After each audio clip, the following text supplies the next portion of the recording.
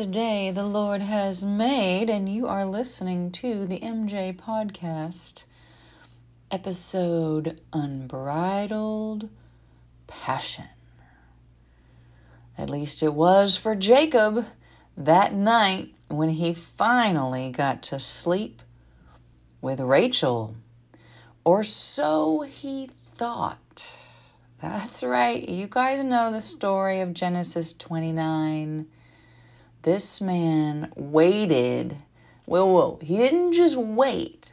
He also worked for this woman for 7 years. Rachel, the younger daughter of Laban and Leah's younger sister, was shapely and beautiful, is what Genesis 29:16 says. Rachel was shapely and beautiful. She was a good-looking broad. And Jacob loved Rachel. And he even vowed to serve 7 years, promised to serve 7 years to get with this girl. Wow. Hello. She must have been a hot chick. I mean, she must have been really something, because Jacob was really willing to pay the price to have her as his bride. So my question is, how do you think Jacob made love to Rachel on their wedding night when he finally got to have her as his bride? I mean, the Bible doesn't ask you this question, but the Bible does talk about sex. And that's why we're talking about this story in our intro today, is because we're going to prove that the Bible talks about sex, just to make sure all you haters of the MJ ministry and the MJ podcast understand that God knows what you're up to. God knows what man is really like. And sex is not only in the Bible, but sex was actually created by God himself. Yeah. So, back to our story. How do you think Jacob would have been with his wife on their wedding night after working and waiting so long to get with her and to have her? Oh, I'm sure, especially he was tipsy, I am sure there was some unbridled passion that night.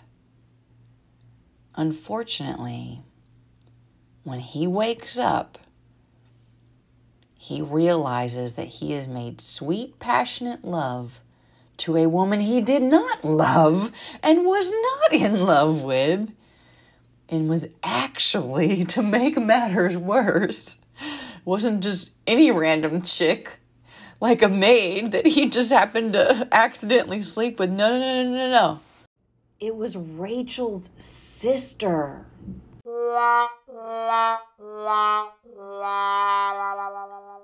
Can you imagine how he felt? The turmoil that he felt when he realizes, quote unquote, he's banging the wrong broad. Oops.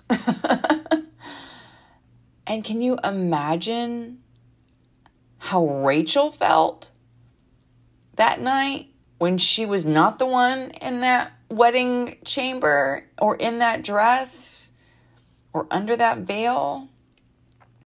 Think about it.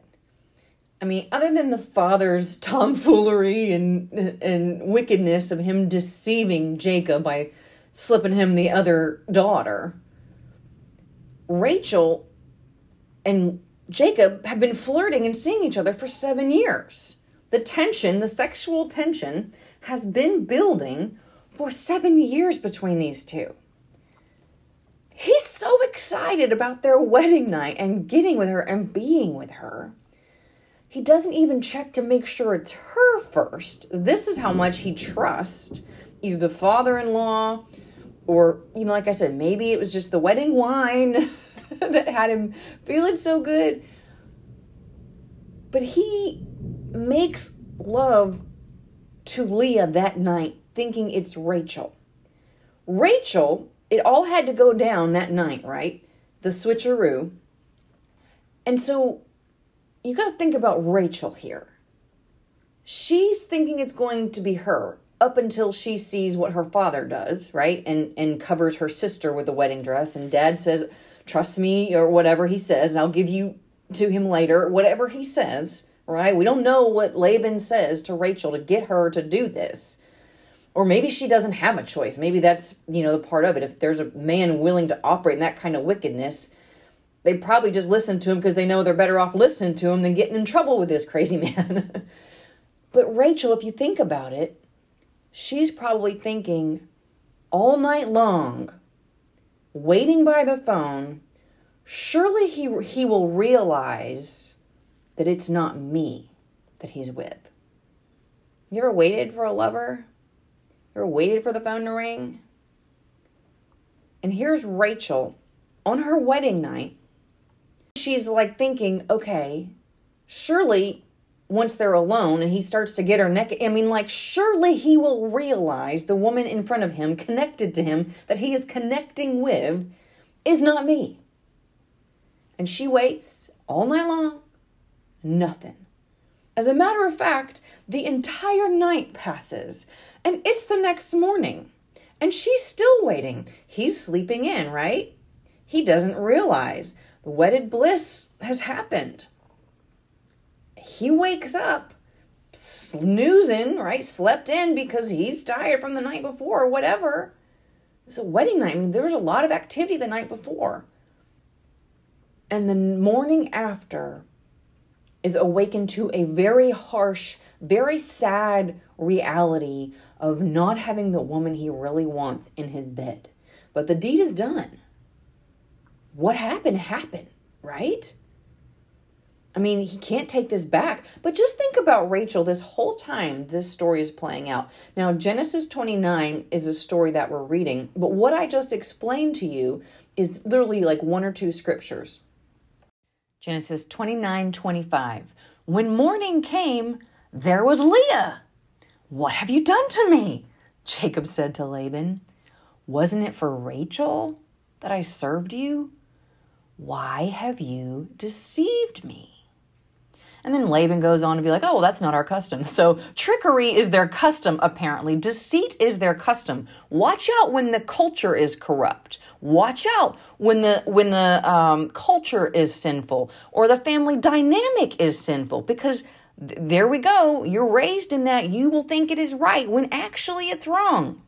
Laban replied, it is not our custom here to give the younger daughter in marriage before the older. So then he says, finish the week celebration, which is the wedding celebration, and then I'll give you the other one too. Whoa, buying and trading women, buying and trading girls, buying and trading your own daughters? Does that sound like a man with God's heart? It's one thing to be wise with your daughters. It's another thing to sell them off like this. And he says, we will give you the younger one in return for another 7 years of work. So at least he knows there's a high value in both of his daughters, because, to demand 7 years and actually 14 in this case of a commitment from a man in order to have him marry into the family, that is some respect. That's some major respect. The man knows his worth. But he really did his daughters dirty. Can you imagine if your father did you this way? Thankfully, this is not a picture of our Heavenly Father, because God does not hurt, harm, or endanger, or barter, or trade us, or any of those things. God loves us. God keeps us. God wants us safe. God wants us holy and pure, so much so that he makes us that way through his Spirit. Which in those days, women did not work. They were treated like property, which is what we see in this story. Laban's just using his daughters as bartering material. Now Rachel gets her man, but after he's been with somebody else. Guys, let me just say this, because I know what men are like. They don't want to be with you ladies after you've been with another man. Usually. They might be with you once, initially, and then they might be done with you if that's the way that they roll. But a man will not stay with you and keep you as his if you're with someone else. Because the Bible calls having sex with a man like marriage, calls it the woman at the well, called those men her husband. And the Bible talks about a husband's rage and jealousy. That tender doe, the affection of that woman, he won't share that with another man. He wants that all for himself. That's how men are. They just are that way. They're creatures of dominion. They're predator-like in nature, some of them. That is just how they are. There's a competition a lot of times for the woman, for the mate. And once they quote-unquote conquer it and get that prize, they unfortunately may not value it as much after they get it, but the truth is it's theirs. And if somebody else takes it or has it, a lot of times they don't want it anymore. Like a baby deer. Don't go up to a baby deer if it's lost, because once it gets the scent of a human on it, of another creature on it, its mother may not take it back. There is a parable in so many things of life. That is pretty well known about guys and how they operate. But let's just be clear. Let me just speak for the women, as I often do. Some of us are straight G, and we the same way. I ain't like that. You get one shot with me, and that's it, bro. You get one shot. Once you stink like somebody else, I can't get with that. You had your chance. It's just me.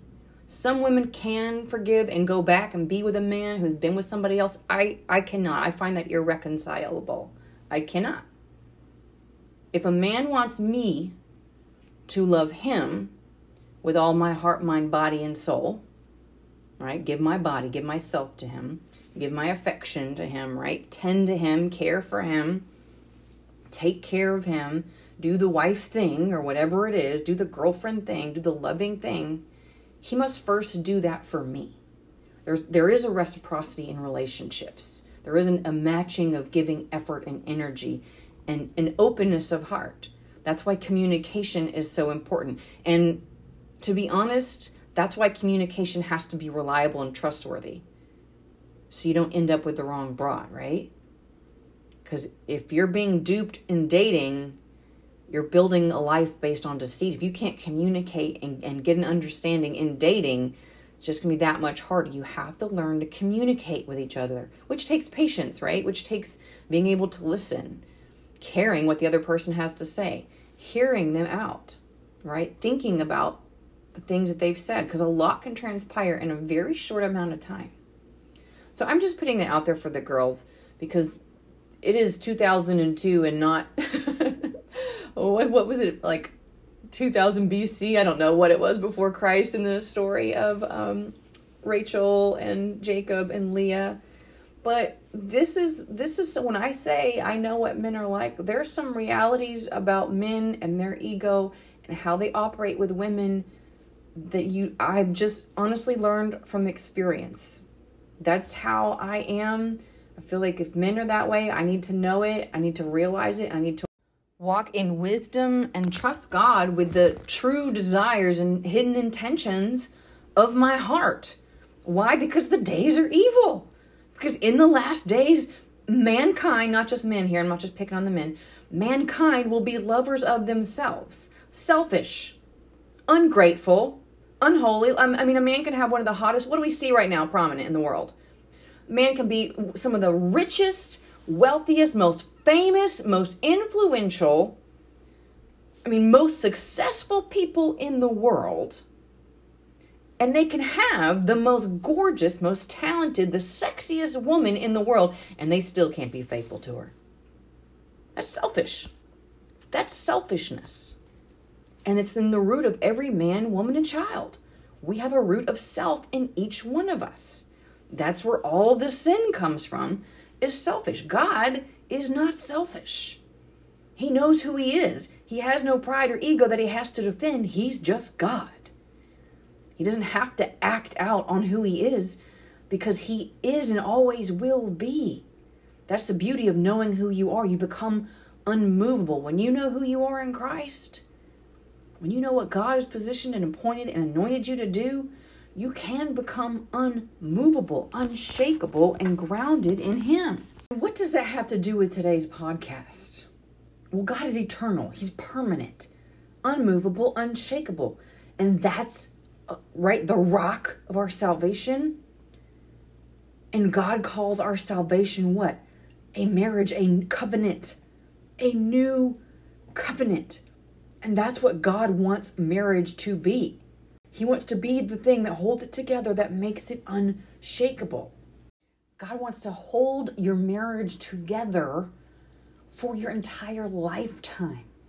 That's why marriage is a picture of salvation.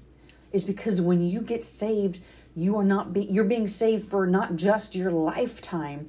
You're being saved with eternal life. And we've talked about this before, how marriage is a covenant, and people do not understand the significance of covenant with God.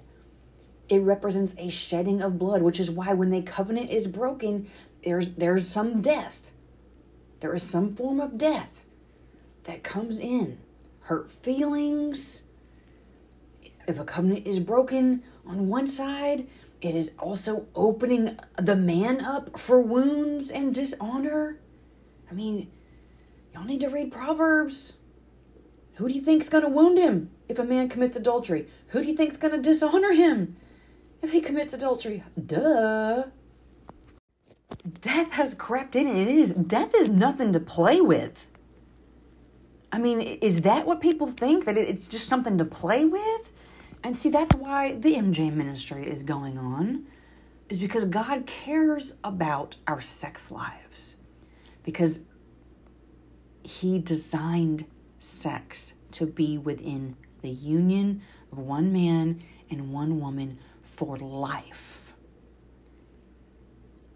Let's go on to read the rest of our story today, because there's another character who, as bad as it sounded already for Rachel, which I described her night, and probably a hellish night for her, but there's a story on Leah's side as well. As we've already talked about, she enjoyed wedded bliss with Jacob, but she was actually being loved as if she was the love of his life, as if she was the wanted wife.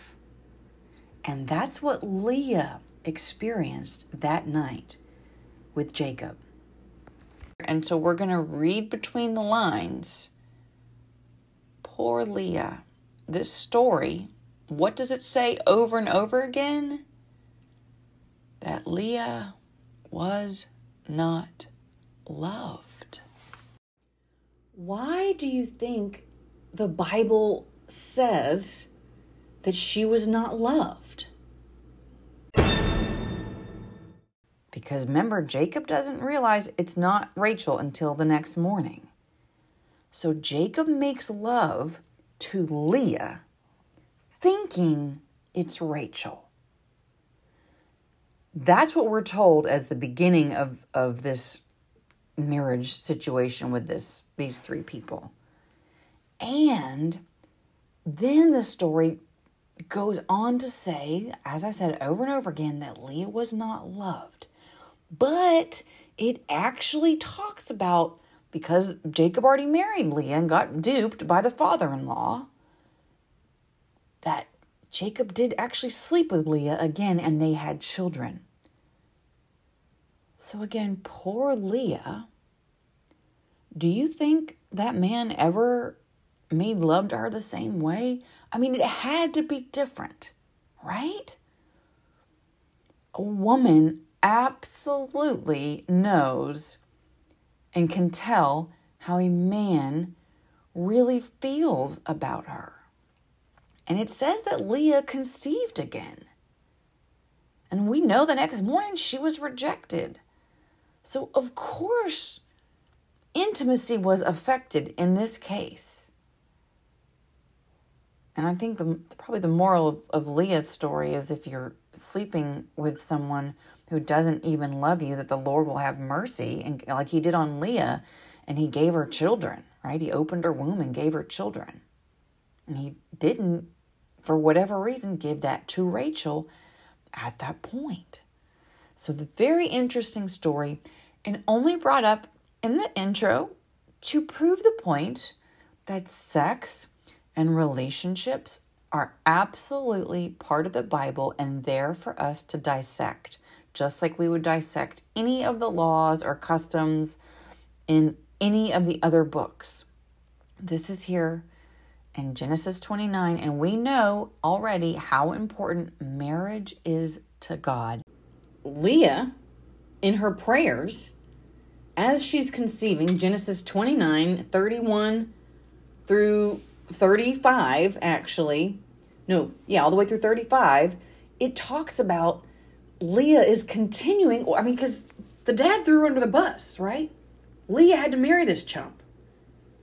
Well, she continues to have 8 children by Jacob. So I don't know if she conceived on their wedding night. But again, she sleeps with him more than once. Do you think that she was able to tell the next 7 times that he did not love her? Yeah. Yeah, of course she could tell. Why? Because it tells us in her prayers that she's actually naming her children. Now maybe my husband will love me. Now maybe my husband will come attached to me because I've borne him 3 sons. So she slept with a man that she didn't love, that didn't love her, and had kids by him 3 times. She had 3 children by him. I'm talking about Levi in verse 34. Levi, the tribe of Levi, is literally unloved by their father, unwanted by their father in this picture. That'll blow your mind.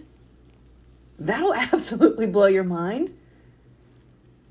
God opened her womb and she bore children. Isn't this amazing? The poor thing. She's being used by this man. Why is he still sleeping with her? I guess because he thought he could. I guess because she was there. He couldn't get out of it. He was tricked. That was the time and day and age back then. That was what the father did to him. He couldn't control that. But this is his life now. He's got this crazy life now because of what his father-in-law did to him. And despite the fact that Jacob jumped into bed with the wrong broad on his own wedding night and did not care to check under the veil for the right woman, right? Despite all of that foolishness, God still wants to bless Jacob by giving him children. Now, he uses Leah to do it at first, but God does bless Jacob with children, which tells us that God cares about Jacob's bloodline.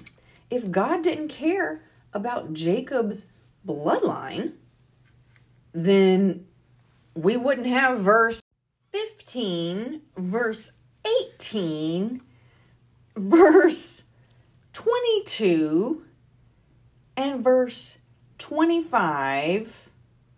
Not even that, doesn't stop there, but also verse 27 and Genesis 46, Genesis chapter 46, where it goes on to list, these are the sons of Rachel. These are the sons of Zilpah. These are the sons of Leah.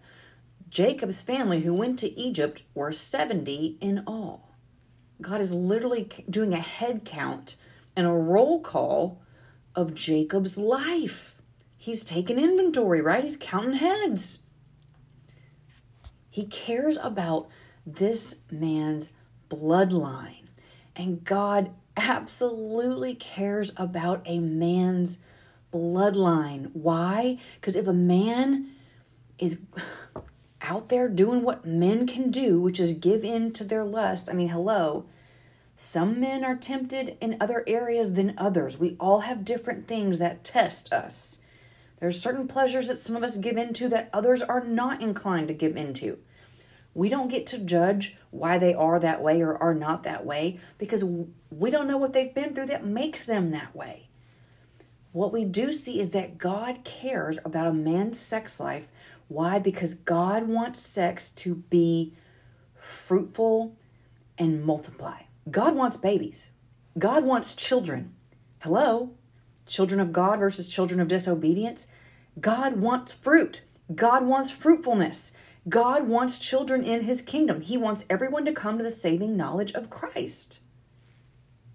So if a man doesn't realize that he can give the gift of life to any woman he wants, and he's out there slanging that thing anywhere he wants, pardon my French, God's going to deal with him. God's going to put life in that belly and settle his butt down.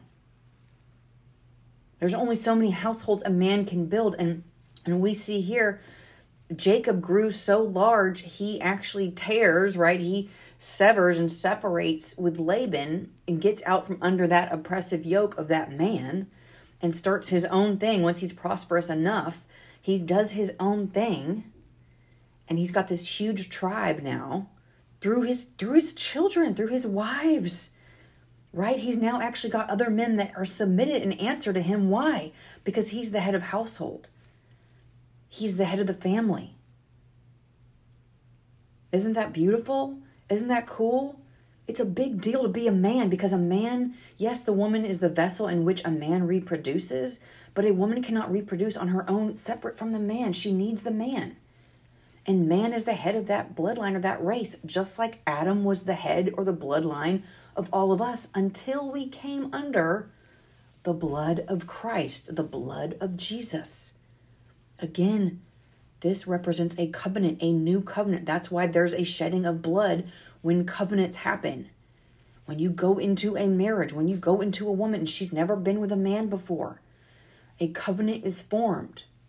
Before that, she has a covenant with God herself because God gave her that part in her body. Covenant matters. It's the man's bloodline. A son will pass through him into her to be born. Pass through circumcision of the flesh. Hello, are you guys hearing Bible terms in marriage yet? Marriage is sacred and it's holy. And God wants it to be a blessing to your life. That's why if it's misused, if sex even is misused, it can put a hurting and derail your life like you've never seen before or you've never felt before, because God wants it within the safety and security of a covenant union that you have made before God with man witnessing. That's one of the ways it actually becomes unshakable.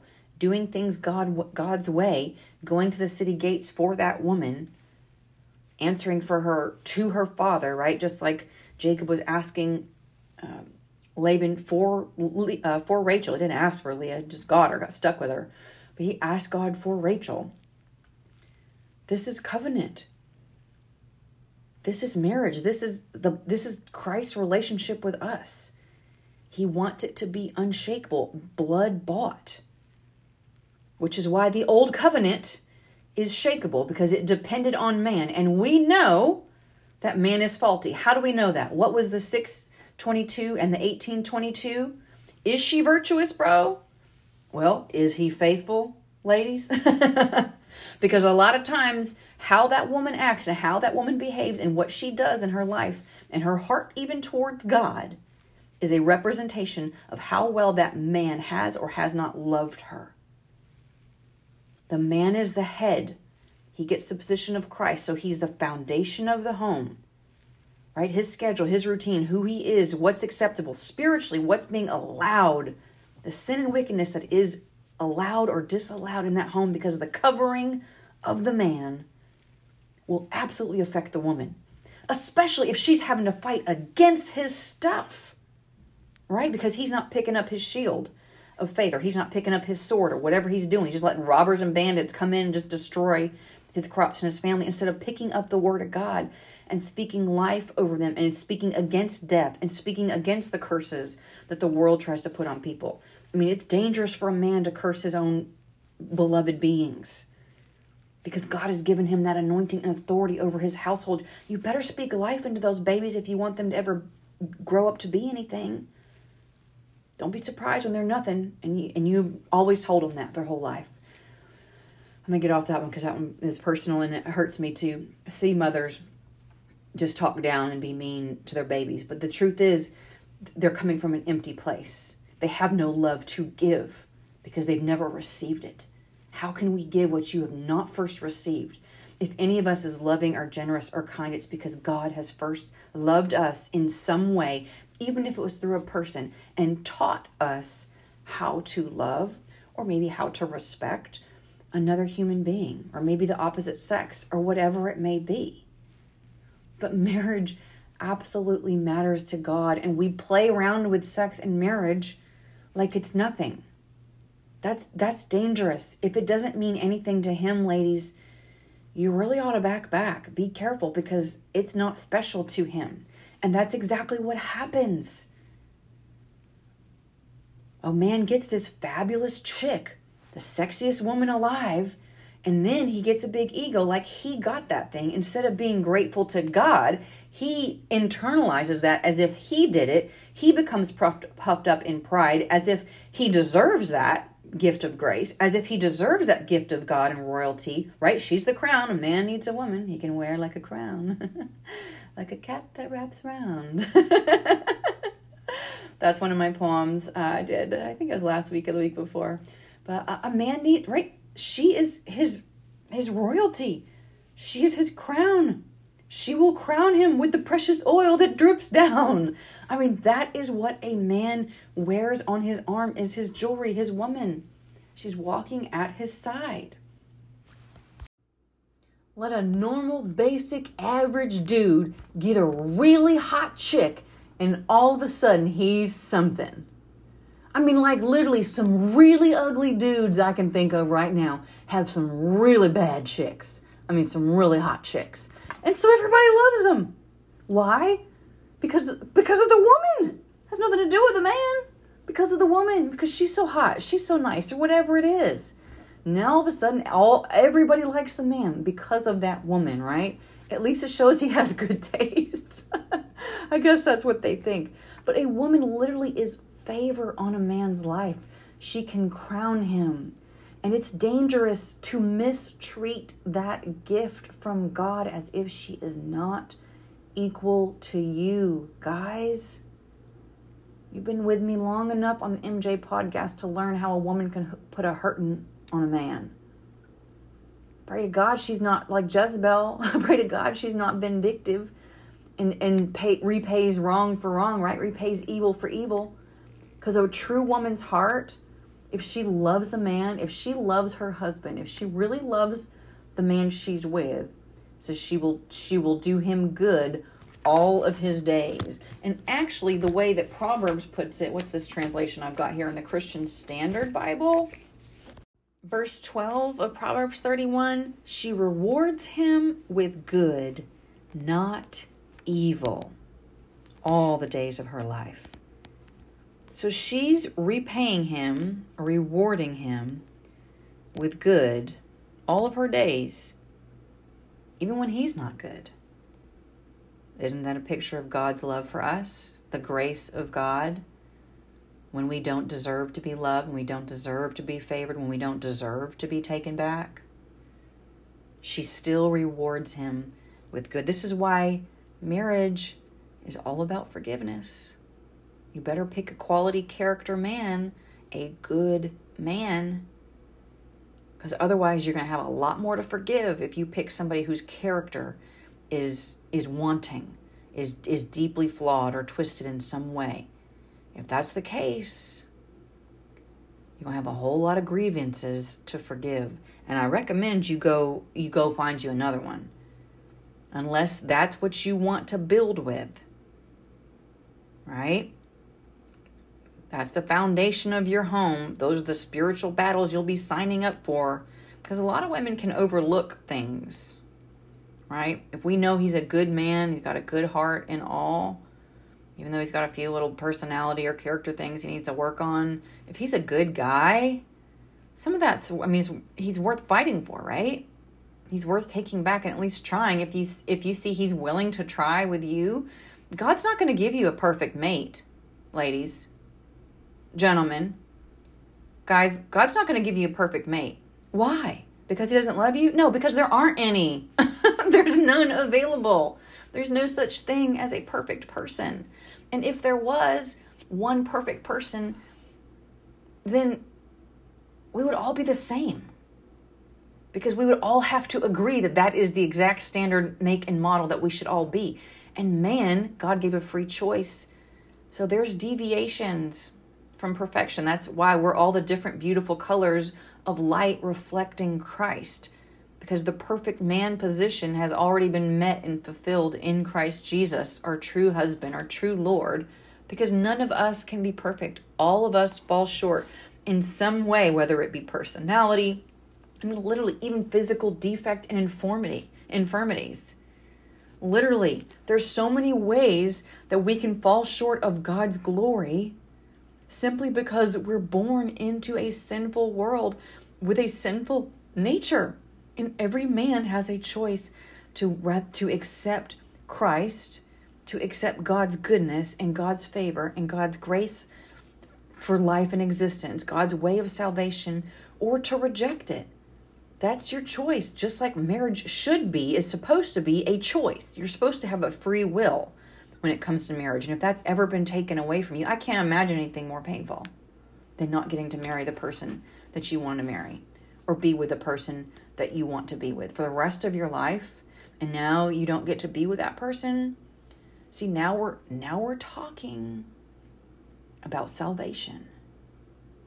Because if you don't get to be with and marry the person that you want to wake up next to every day, that you want to talk to every night, that you want to cook meals with every night, that you want to go for walks in the park with every morning, that's going to be a grief. That's going to be sad, right? There's even going to be wrath, right? When there's rejection of Christ, you get God's wrath. You get God's anger. Again, ladies, guys don't like to be rejected. If you want to see his wrath, reject him. But this is why Jesus cried at Lazarus' tomb. Yes, he was sad that Lazarus died. But he knew he would raise Lazarus again. He knew that. So why was he crying? See, all those, you heard the sisters, Martha and Mary, we know you'll raise him again in the resurrection. They were all believers. I believe that Jesus was crying because he was thinking about all the people who would never be raised from the dead. All the people who would never accept Christ. And they would die eternally. Remember, when you're saved, it's eternal salvation. Meaning you will never die again. You won't even taste death. It has no sting. Your spirit is somehow God takes your spirit and you're with him before you even feel the pain of impact. God is God, right? If we could see and understand everything like he does, we would understand better, right? But that's what the Bible tells us. Is there's no sting in death. You do not have to be afraid of death. Not if you're a believer. You don't have to fear anything. You got God's power and you've actually got resurrection life on the inside of you, the actual life of Christ. You are a living, breathing being, spirit being, one with Almighty God. And if you've ever experienced either 1 or 2 days of sadness, of being without your lover for at least a day or a night or two, and you felt sad then, I mean, the Martha and Mary, the sisters, were crying. Jesus was also crying. But what was he really crying about? Was it a couple days without Lazarus? No, it was eternity without Lazarus. All the people who would never awaken to righteousness, awaken to Christ, that would never be brought to life, right? Never be brought to the eternal saving knowledge of Christ Jesus. He can raise us to everlasting life, to never die again. And if that's not good enough, we were not just raised to walk in newness of life forever and ever. One day we actually get a new, immortal, eternal body where we'll be forever young. I mean, hello, God is good. But there is only one way to God, and that's through the Son, Jesus Christ. So we have a story of a trickster with Jacob here in this story, and he gets tricked by an even bigger trickster, Laban. But, all of that, Jacob was sad. He had to go one wedding night without his bride, without his wife. He got stuck with another woman. But an eternity without Rachel, see, God didn't do that to Jacob. See, Jacob still got his Rachel the next night. But can you imagine how crushed Jacob would have felt if all he ever got was Leah and he never got Rachel? Ooh, the deceit and the hurt and the trickery and the pain there, that would have not been fair, right, in his eyes. Why? Because he already worked 7 years for somebody and then didn't get her. Guys, you put yourself out there. When you start chasing broads, you put yourself out there to be rejected. And it's okay if she doesn't want you. It's okay if she doesn't want to be with you or doesn't want to marry you. God has somebody for you that is right for you.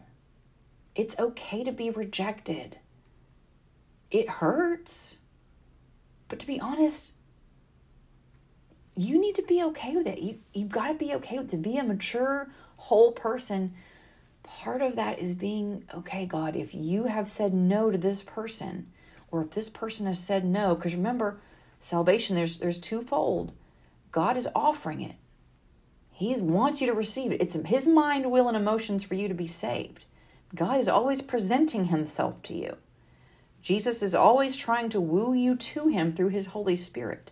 It is up to us as the bride to respond. And I believe that how well we respond as a bride or a lover of Christ also depends on how well we've been loved to Christ, right? Love me back to God.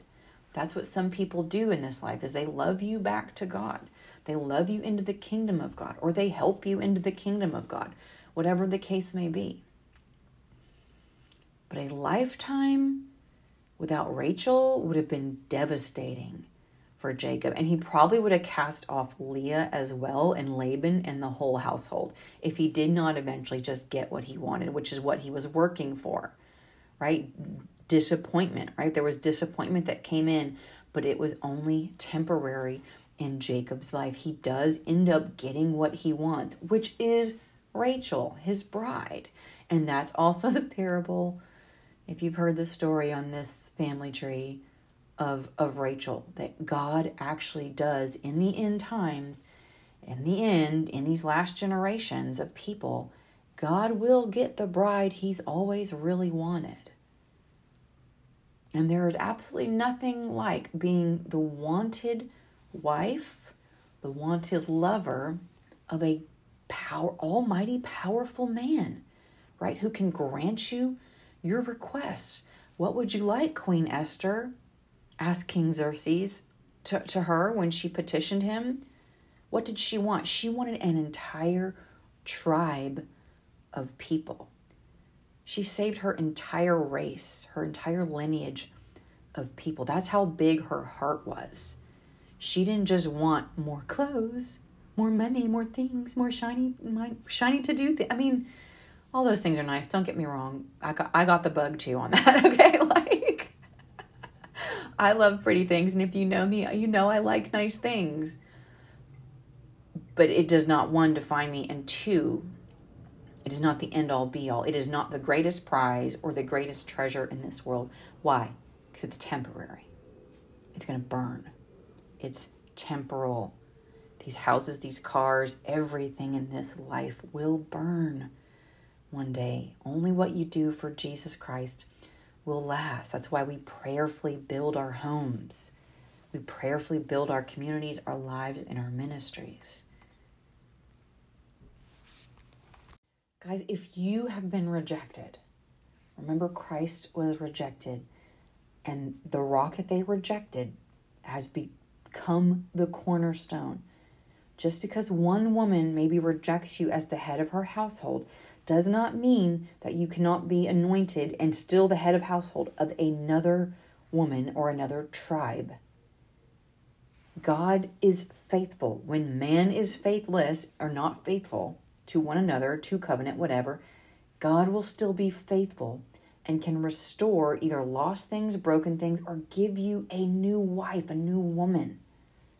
God is able to restore and bless you despite your failures, despite your past, despite your history. God's not holding your sins against you. You don't have to be embarrassed or ashamed of your past.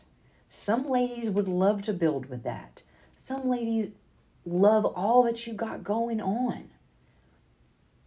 Some ladies are super impressed by you guys. Just because one woman wasn't doesn't mean another won't be. Always, always, always rejection is God's protection.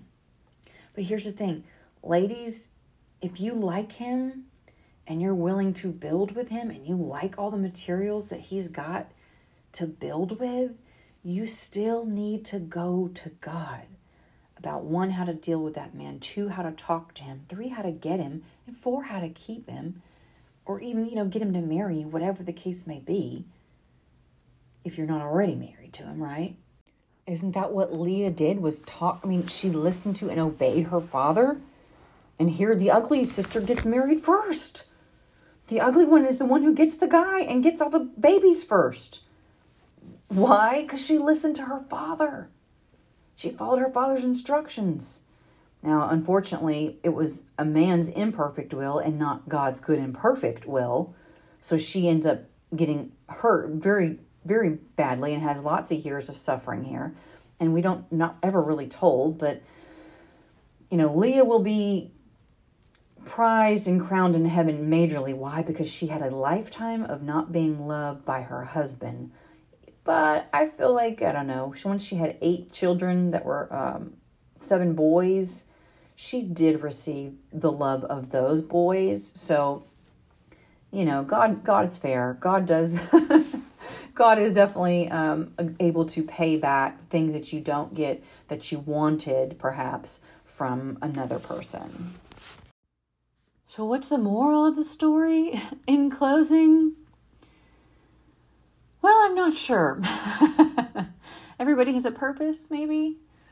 I think for Leah, the moral of the story is, even if you get stuck with a man you never wanted to marry, or never planned on, intended on marrying, God can make you fruitful.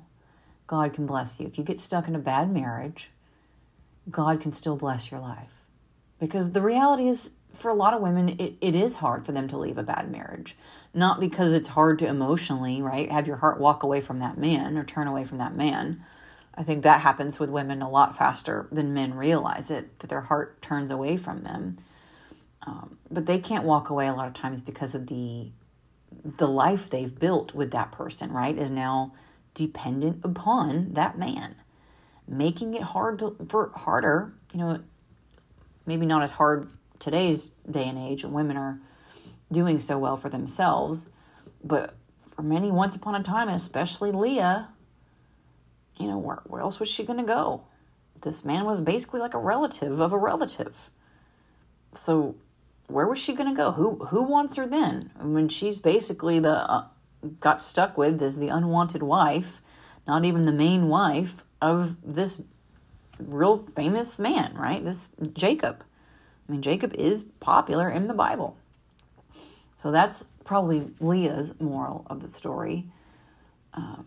Rachel, I guess her life, I've written about this in my blog, has served a greater purpose that she didn't know about.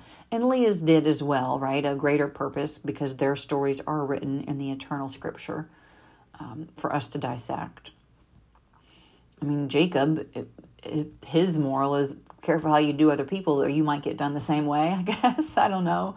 That's kind of what happened to him with Laban. But throughout all of it, even though there's a little bit of a mess and some craziness on the wedding night, they all end up being blessed. God still blesses. And God still, despite all of this mess, is actually keeping his original covenant that he had with Jacob's ancestors, Abraham and Isaac, from way back. Oh yeah, Abraham, Isaac, and Jacob. despite their sins and their failures, God keeps his covenant with Abraham, even through his grandson that was sort of fallen off at this point, even through a sinful man. And how can he do this? How can God do this when man has broken covenant and walked away from God, right? When we've committed spiritual adultery, when you've turned to other gods, it's spiritual adultery in the eyes of God, right? That's why God turns from you when you turn from him. As far as idols go, it's a marriage. That's how it works. That's how it's meant to be, one-on-one. Disloyalty is so unattractive to me. Guys, you think that women will just tolerate and put up with anything, but they won't. Bro, they can get another man. They can be with another man. They absolutely can. They do not have to sit around and wait for you to get your life together. Ladies, this is why it's important for you to pray about that man that you really like and that you maybe want to be with. Because it may not be God's timing, or it may not be God's will. And sometimes God's will is just that it's not God's timing yet. You have to talk to God about that. God knows the truth, and God will respect both your opinion, your feelings, and the man's opinion and the man's feelings. It's an honor to be presented to someone as an option. And that's all God can do, just like he does with salvation. He presents with himself, right? Christ presents himself to us through the MJ podcast or the MJ ministry or a preacher on Sunday, and he does an altar call. He calls you to the altar. Will you come down and get married, right, to Jesus at the altar? Will you accept Christ? That's all that is. That's all an altar call is. Will you receive him as your Lord and Savior and head of your life, right? Now, some people putting him in lordship over everything takes some time, but it doesn't change the fact that he is your eternal Lord once you receive him, and you can never, ever, ever, ever, ever be snatched out of his hands. That's the kind of love every woman and every person wants with their mate, is one that's unbreakable, one that's unconditional. But it's real hard for men and women to love each other unconditionally when they either don't receive that in return, or they've basically, been cast aside. If they're not the wanted wife, right, then why should they stick around? Even if God has presented them. If they see that somebody's heart is not right or not for them, ladies, you need to, duck and dodge. Get out of Dodge. Get out of there. If you know his heart is not open to receiving you, or God has presented you to him and he takes it lightly, that means that he doesn't realize what a gift you are to his life. He doesn't realize how valuable you could be as his wife. The woman you marry can change your life, can upgrade you, can change your social status and your class immediately. And again, all of this is really just a picture of Christ.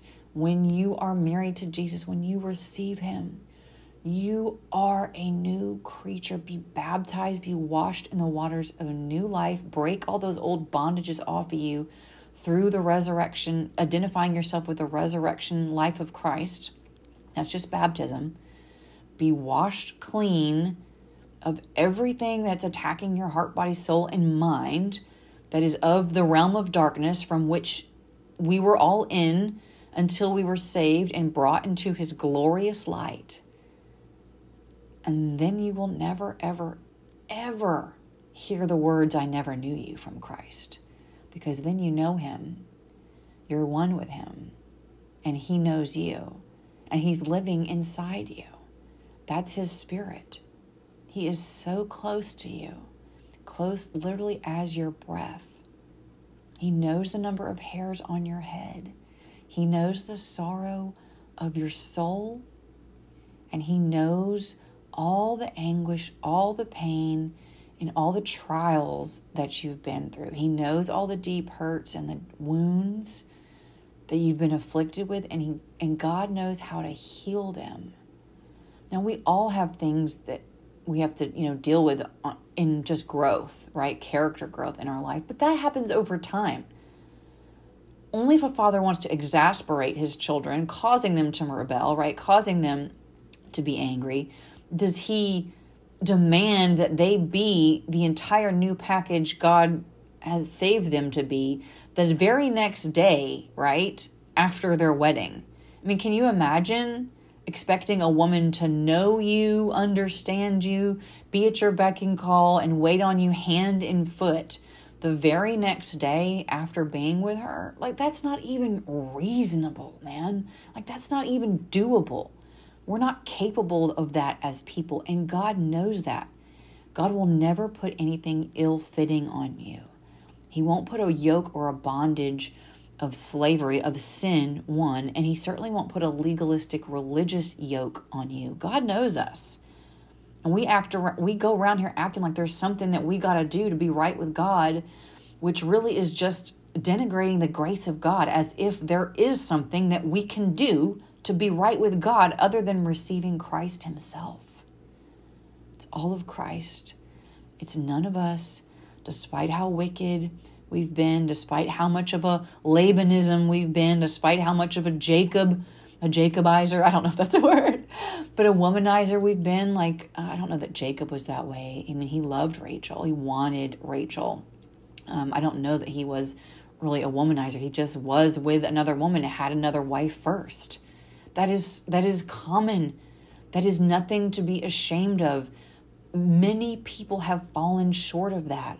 But before you get into that again, before you get into relationships again, if you're like me and have messed up in your past and been immoral or whatever, just have brokenness in your relationships, get with God and say, what am I doing wrong? Or what do I need to do better? Or what did I miss?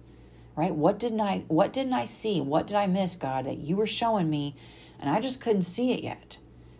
God does not shame us for not knowing better. Instead, he says, ask me for wisdom, and I will give you wisdom without reproach. That's James chapter 1.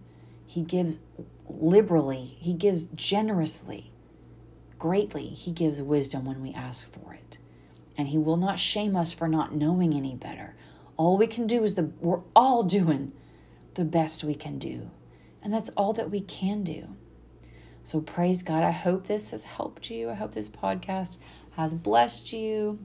It was not one that I actually planned on. My script was actually totally different.